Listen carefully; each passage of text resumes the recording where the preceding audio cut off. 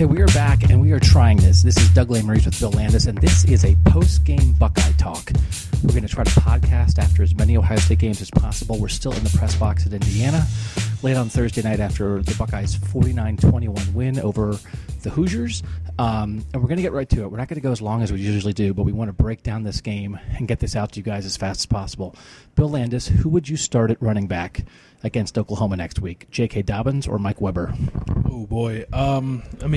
Dobbins, he's I do think Mike Weber's good. I remember Meyer said after the game, he's a heck of a back and was a little, I thought, defiant in that, Mike's going to play. And I think that's true. J.K. Dobbins brings a different thing to this running game, man. He has the home run speed. Urban Meyer was mad that his longest run was 35 yards because he knows there's more to it. He has speed. He's got good jukes. I asked Kevin Wilson about this jump cut that he seems to have, and he said that's a pretty dynamic move. He just brings a lot to the table. Pass catching. He caught a wheel route. I thought he looked really good at that. Had a good block. I think he is just a more well-rounded running back than Mike Weber, who got hurt at a bad time. He injured his hamstring at the wrong time when J.K. Dobbins came in here, and he's not going to lose his job totally. He's still going to play, but I feel like Dobbins is the man now. J.K. Dobbins, 29 carries, 181 yards, and here's what I think. 29 carries is too many for a true freshman who missed his senior year of high school with a knee injury he suffered in the first game. J.K. Dobbins took a little bit to get going, I felt like, and I thought they missed Mike Weber a little bit, getting some of the 4- and 5-yard chunks early in the game, and their offense was stagnating in the first half a little bit, and I thought that was part of it, that they weren't getting 4 and 5 yards on first down. They were maybe getting 2 or 3.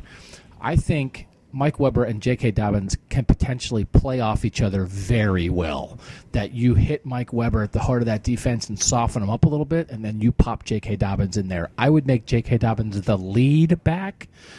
If they're going to split carries, and obviously they're going to, I would maybe go 65% J.K. Dobbins, 35% Mike Weber. But I think we are setting up for a 1-2 running back punch here that will be better than either of them would be on their own. I have a question for you.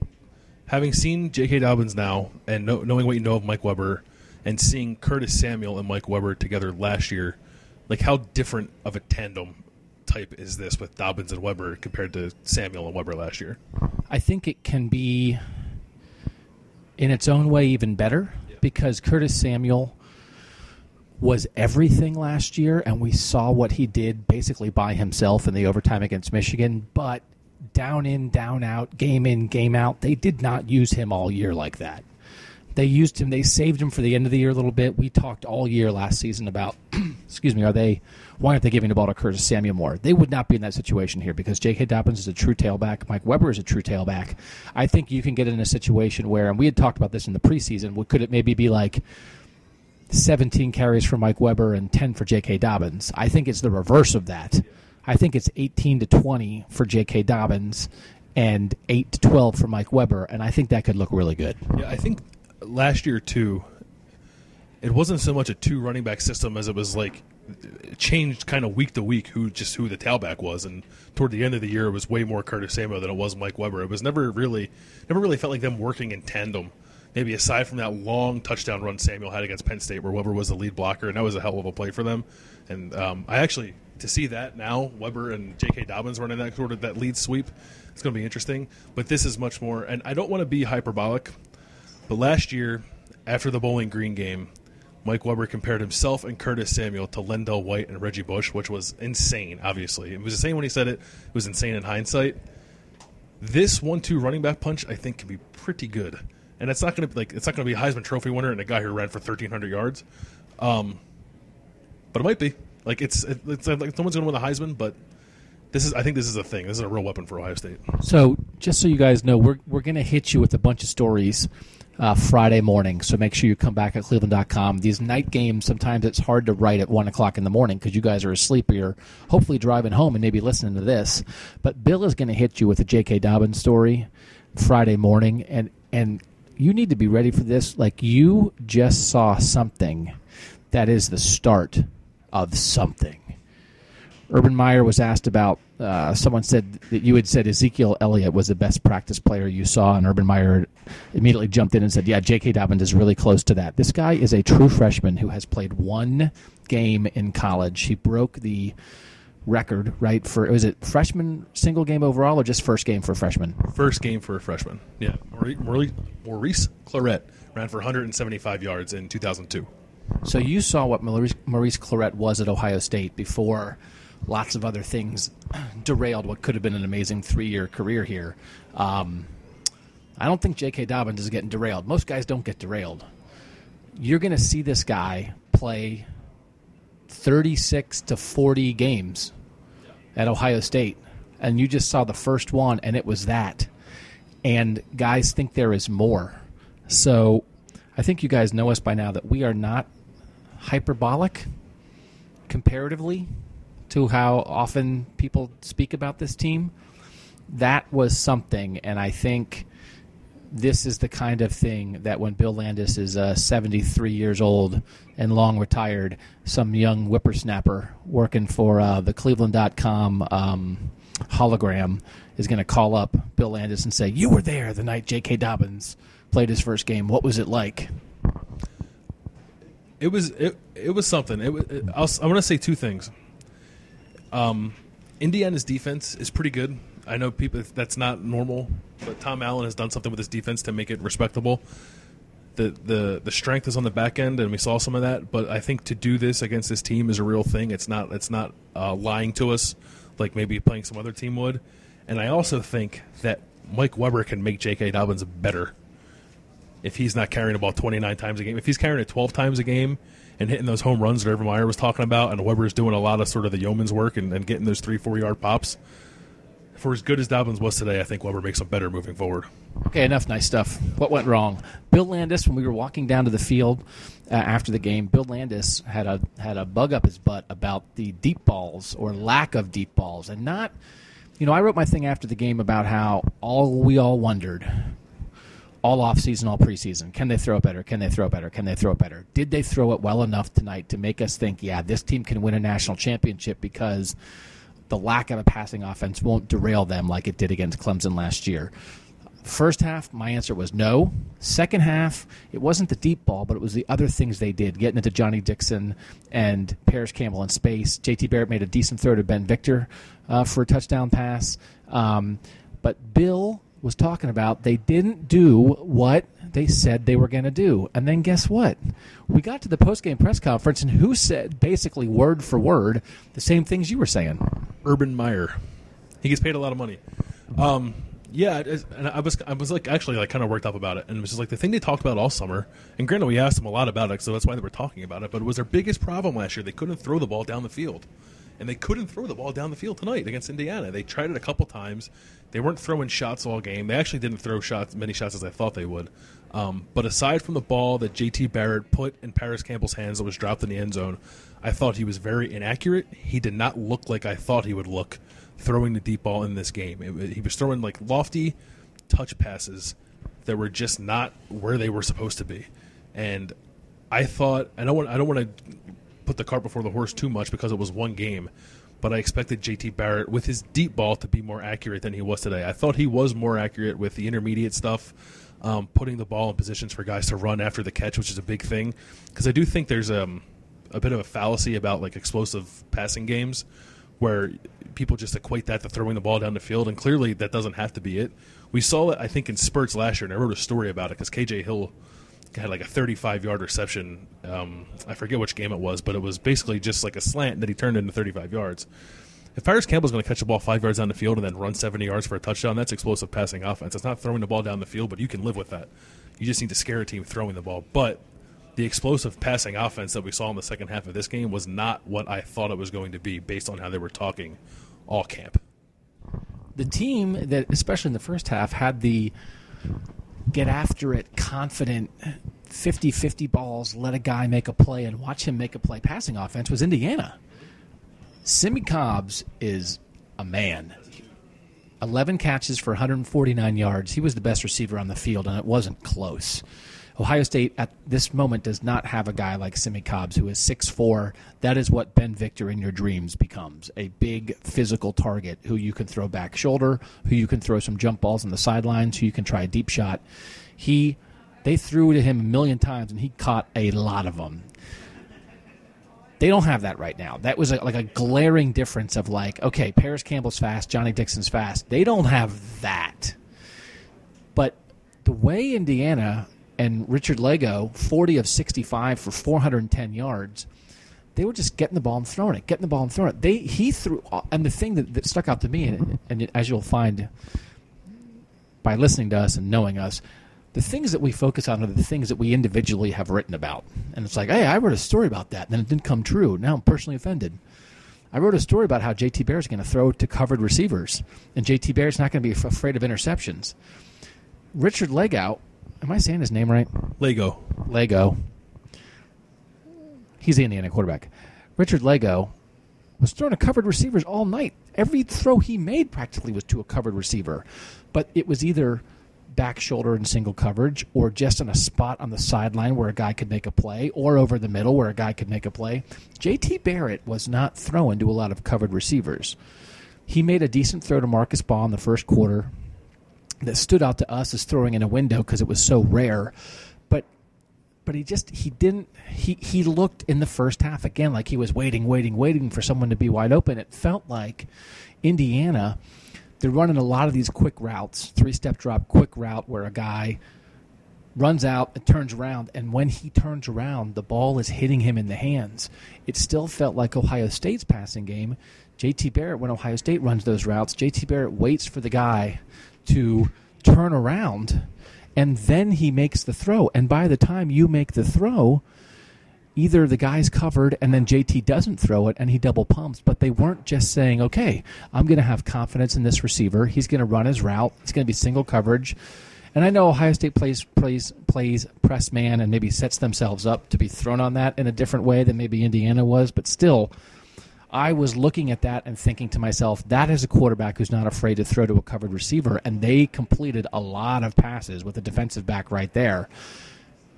That's what I wanted to see from Ohio State, and it took until the second half when they started to do some other things, and they hit some crossing routes that they tried one early to Paris Campbell, and it worked, and then they went away from it for a while. You loved that one in the first half, the Paris Campbell. You were like, that's it, and then it kind of disappeared, and then they started hitting it again. It was like, yeah, run. I don't need to run Paris Campbell 50 yards down the field. Run him on a crossing route 8 yards down the field. Let him catch an easy one and go. Yeah, like don't let him run and then hope the ball gets to him. Just give him the ball. Like, I would rather they honestly hand it off to him, bring back the jet sweep. I have a question. Or maybe it's not a question, but a thought. So they seem pretty confident in the receivers in camp, and they seem very confident in J.T. Barrett throwing contested balls in camp. And I think the point you made about them playing man-to-man defense, and Indiana wasn't always playing man-to-man defense tonight, is a point well said. Is it possible that, at the moment at least, Ohio State's corners aren't that good? And because of that, they were feeling pretty good about the receivers when they should have been. That is a secret, awesome theory because, listen, everyone thinks – I saw a story on Twitter before the game tonight that was somebody, I think at NFL.com, saying Denzel Ward's better than Marshawn Lattimore. Marshawn Lattimore was the 11th pick in the draft. It's like, okay, show me Denzel Ward. Now, Denzel Ward had 5 pass breakups and an interception. Denzel Ward hung in like a champ. I guess we'll have to rewatch it. How many balls was he? How many balls were thrown at him? 30? Of the 65, I would be confident saying that at least 20 went Denzel Ward's way. So you're not gonna defend. Like there was a thing when Indiana scored a touchdown. I think they were like in the red zone, had first down. First down they threw into the end zone against Denzel Ward. He defended it. Second down they threw into the end zone against Denzel Ward. He defended it. Third down they threw into the end zone against Denzel Ward, and they caught a touchdown. And it's like, oh, well, Denzel Ward gave up a touchdown. It's like, well, he won 2 out of 3, but guess what? When you're the defense, winning 2 out of 3 is not good enough. The offense just has to win 1, and they get 6 points. So, I sort of said, I tweeted something about, wow, Denzel Ward had 5 pass breakups, and he had a really nice pick at the end of the game. And people were like, yeah, but he got smoked a lot. It's like, well, listen, man, when you've got a quarterback who can put the ball somewhere and you have some big physical receivers like that and you're only 5'10", you're going to lose some of those. But he didn't get destroyed every play. It was really interesting to watch them go after him. But the broader point that you made about, hey, maybe a lot of people in practice were beating these Ohio State corners, Urban Meyer not happy with the corners. So he said Denzel Ward needs to play better, but there's been a lot of talk, and we have contributed to this, a lot of talk about Damon Arnett and Kendall Sheffield. Denzel Ward is a known quantity compared to those guys. Damon Arnett and Kendall Sheffield are talk at the moment. Not great. I think, like, Ward's 5'10", and we've talked about his height, and at a certain point that comes into play, and Simi Cobbs is a 6'4" monster, and he's going to lose those battles probably more often than he wins them. I thought overall he was decent. Kendall Sheffield could not defend a back shoulder comeback route to save his life tonight. Like, they were smoking him with it. And it wasn't just Cobbs, it was whoever they felt like putting on him, and he was having trouble covering Cobbs. It was other guys too. And it's not to say, like, I'm not sitting here thinking, like, oh, they're screwed. Ohio State's not going to be able to stop anybody this year. And it takes time to build up, and I get that. But, like, to sit there in camp and say these guys are just as good as the group we had last year, maybe the potential is there, but they are not that yet. They're not close to that yet. And Ohio State's not going to face many teams, I think, that pressure the corners the way that Indiana did. But you know who is going to pressure the corners the way Indiana did? Oklahoma in 9 days or whatever it is. So they got some things to clean up before that team comes to Columbus, because Baker Mayfield will throw all over those dudes if they play the way they played tonight. It's going to be a good game. All right, I want to ask you one more thing. If you follow us on Twitter, if you know us, if you listen to Buckeye Talk, by the way, we have an Instagram now. Can we tell people to go follow us on the gram? Yeah, it's just at Buckeye Talk on Instagram. Is it? I think you do an @ on Instagram. It's Buckeye Talk on Instagram. Find us. We'll put up a picture of Bill in his Winston box outfit. Hey, by the way, people of Buckeye Talk land, we might have a sponsor. We might have someone who actually buys an ad. We can't give away any more information than that, but it's possible that this podcast will bring in money. It's Nike. Okay, here's my question. First half, Ohio State ran 42 plays. J.T. Barrett ran 5 times of those 42 plays. J.K. Dobbins ran 15 times of those 42 plays. They threw it 21 times. J.T. Barrett did not run it enough early. I know that they say they want to run J.T. Barrett less this year. I know that we love to joke about third down quarterback draws. Let me look now again. I want to look at their third down conversions in the first half. Can I get that? Is that on here? I felt like they didn't convert very many. Oh, third down conversions in the first half, 3 of 10. You know why it was 3 of 10? Because they didn't run. They were throwing. I felt like in the first half that they were trying to be like, hey, we can. It's 3rd and 3. We don't need to run our super effective quarterback. We can throw it. And it's like, let's throw a 24-yard route to Marcus Ball on 3rd and 3. It's like, what are you doing? Have you not watched this team for the last 3 years? Let JT run it. So we make fun of them when they do that, but guess what? We make fun of them, and it works. So he ran 5 times in the first half for 13 total yards. He ended up running 8 times in the second half for 48 yards, so they did go to him more. They went to him on a scoring drive where he had a big run, I think, to set up something. He had a touchdown run. They tried a quarterback draw the one series. I think they had 1st and goal at the 10. They threw 2 passes in the end zone that weren't close to being completed. Then they ran a draw on 3rd and 10 and got 8 yards. It was like, well, maybe you should have run the quarterback in the red zone before 3rd down. I almost felt like it was like, hey, put the red zone quarterback in. Except the red zone quarterback wasn't, but they were trying to treat him like he was Cardale Jones. So listen, I know you've got to throw it, but you also cannot be like so adamant about throwing it you're going to go away from the best part of this offense. And J.K. Dobbins is awesome, but what's going to be better for this team is when you have a complement between the running back and the quarterback. And I think they have to run J.T. smarter, more consistently, more in the flow of the offense, and it felt like he gave on a couple zone reads in the first half that I thought they were keep reads for him. There was one in particular, I think Dobbins got 1 yard in the middle, and the corner was wide open if he would have kept it. Do you think they're trying to run him less, either A, because they want to throw it, or B, because they want to protect him? Or do you think it just sort of evolved that way and they'll get back to using him as a runner more next week and in the weeks ahead? I think it honestly played out the way it's always played out. They come in with a plan. The plan is to throw the ball and get JT in a rhythm. That plan doesn't work, and when the game's tight in the second half, you run JT. And he didn't run it like if they were in this game last year, JT would have ran the ball 20 times in the second half. No doubt. He ran it 8 times, and I thought he was smart when he decided to run it. I thought they were smart when they called it, and it was effective. But yeah, maybe there was a little bit of, we want to show you this guy can spin it, and we're not going to call the QB run as much. And then And I wanted to ask Kevin Wilson about it, and I didn't get a chance. So we got Kevin Wilson for like 3.5 minutes after the game, and everyone wanted to talk about J.K. Dobbins. But I wonder what that conversation was like. Like, hey, Kevin, I know you've never had a guy like JT before, but start using him running the ball because it's the best part of his game. And it was our entire offense last season when we made the college football playoff. So I think they'll run him more moving forward. They just can't fall into the trap or the safety net, whatever it is Urban Meyer calls it, of like you have JT, you have Mike Weber, you have J.K. Dobbins, let's run the ball 90 times a game. And not be a dynamic throwing offense, because I think that's an easy trap to fall into when you have three guys who are that good at it. And conversely, it's also an easy trap to fall into of like, darn it, we're going to throw it, even when it doesn't make sense. It's just about, and again, it's the first game for Kevin Wilson running this offense. It's different to game plan and adjust in the flow of a game. He's been doing this for a long time, but he hasn't done it with these guys. He hasn't done it in the Urban Meyer offense. He hasn't done it with a quarterback exactly like JT. It was a little bit of a feeling out process, I feel like, for them to figure out what they have. They know they have something in J.K. Dobbins now. And here's the thing, again, they need to run JT more in the flow. And now they have two tailbacks. So our dreams of a passing offense may have been snuffed out by a team that is probably going to run its way to national championship contention and throw it enough and throw it effectively enough so that that's not a glaring hole or a glaring weakness. Bill, final question, and we'll let our loyal Buckeye Talk podcast listeners out of here after this one.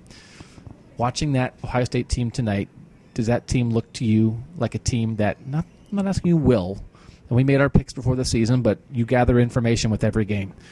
Does that look like a team that can legitimately win a national championship? Yeah, I think so.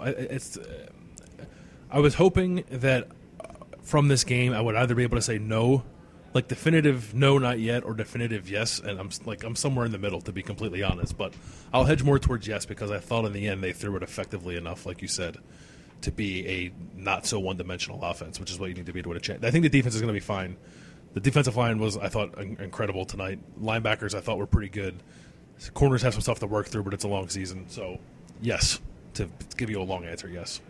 Not every team has guys like Paris Campbell and Johnny Dixon that can take those intermediate short passes and explode like that into a secondary and be gone. Other guys made some nice blocks on some of those. I think Terry McLaurin made a nice block on the Paris Campbell touchdown. They do that well. We talk about Ohio State block. When Ohio State's good in the pass game, we talk about Ohio State blocking. So, and it's not just, sometimes we end up only talking about the receivers blocking in the run game. When they are throwing it well and throwing it and making it explosive plays like that tonight, that's short things to explosive, fast players and other guys blocking like crazy. And that is really what they're going to do best. I think, yes, they're a national championship contender. I think, yes, they could lose to Oklahoma next week. And I do not think those two things are mutually exclusive. I think both can be true. I want to see Oklahoma UTEP on Saturday very badly. Baker Mayfield, I was saying it reverse. Mayfield Baker, touchdown maker, could be a real thing next Saturday in the Horseshoe. Kendall Sheffield and Damon Arnett are not going to magically turn into Garyon Conley and Marshawn Lattimore overnight. I think Lincoln Riley watched that tonight. I don't think Oklahoma's going to throw it 65 times next week. I don't think they're going to throw everything. They're not going to throw everything on a three-step drop and get it out of Baker Mayfield's hands, because Oklahoma wants it in Baker Mayfield's hands to make some magic. But I think watching the overall performance of that secondary, Oklahoma, I think Baker Mayfield and Lincoln Riley, if I'm guessing, baked some brownies, had some cold glasses of milk, sat on the love seat in Lincoln Riley's living room, had like a wooden coffee table, put their feet up. I think Baker Mayfield probably wore flip-flops over, left his flip-flops just at the front door, right under the spot where, in the little bowl where Lincoln Riley puts his keys when he comes home. And then there's like a little end table, and he asked Baker Mayfield to slide his flip-flops under that end table. And then they walked in, got the brownies, got the milk, probably had a little fight over who holds the remote control, and then watched that game and looked at each other and said, yeah, we can do something with that. Do you think they had brownies or oatmeal cookies? Chocolate chip cookies. I don't like chocolate chip cookies. I had three very good oatmeal cookies in the press box here today. Chocolate Chocolate is overrated in cookies, yes or no? No, that's the most absurd thing I've ever heard in my life. Chocolate overwhelms the other flavors in a cookie too often. I love a good oatmeal flavor, and chocolate chip oatmeal is ridiculous. Oatmeal. Some people feed oatmeal to their children as a punishment. I also enjoy eating oatmeal in the morning. Listen, this sounds like a normal Buckeye Talk conversation. Again, this is the post-game Buckeye Talk. We're going to try to do it after every game if we can. We appreciate you guys listening. So this is now. Listen, we said we were going to give you one on Friday, right?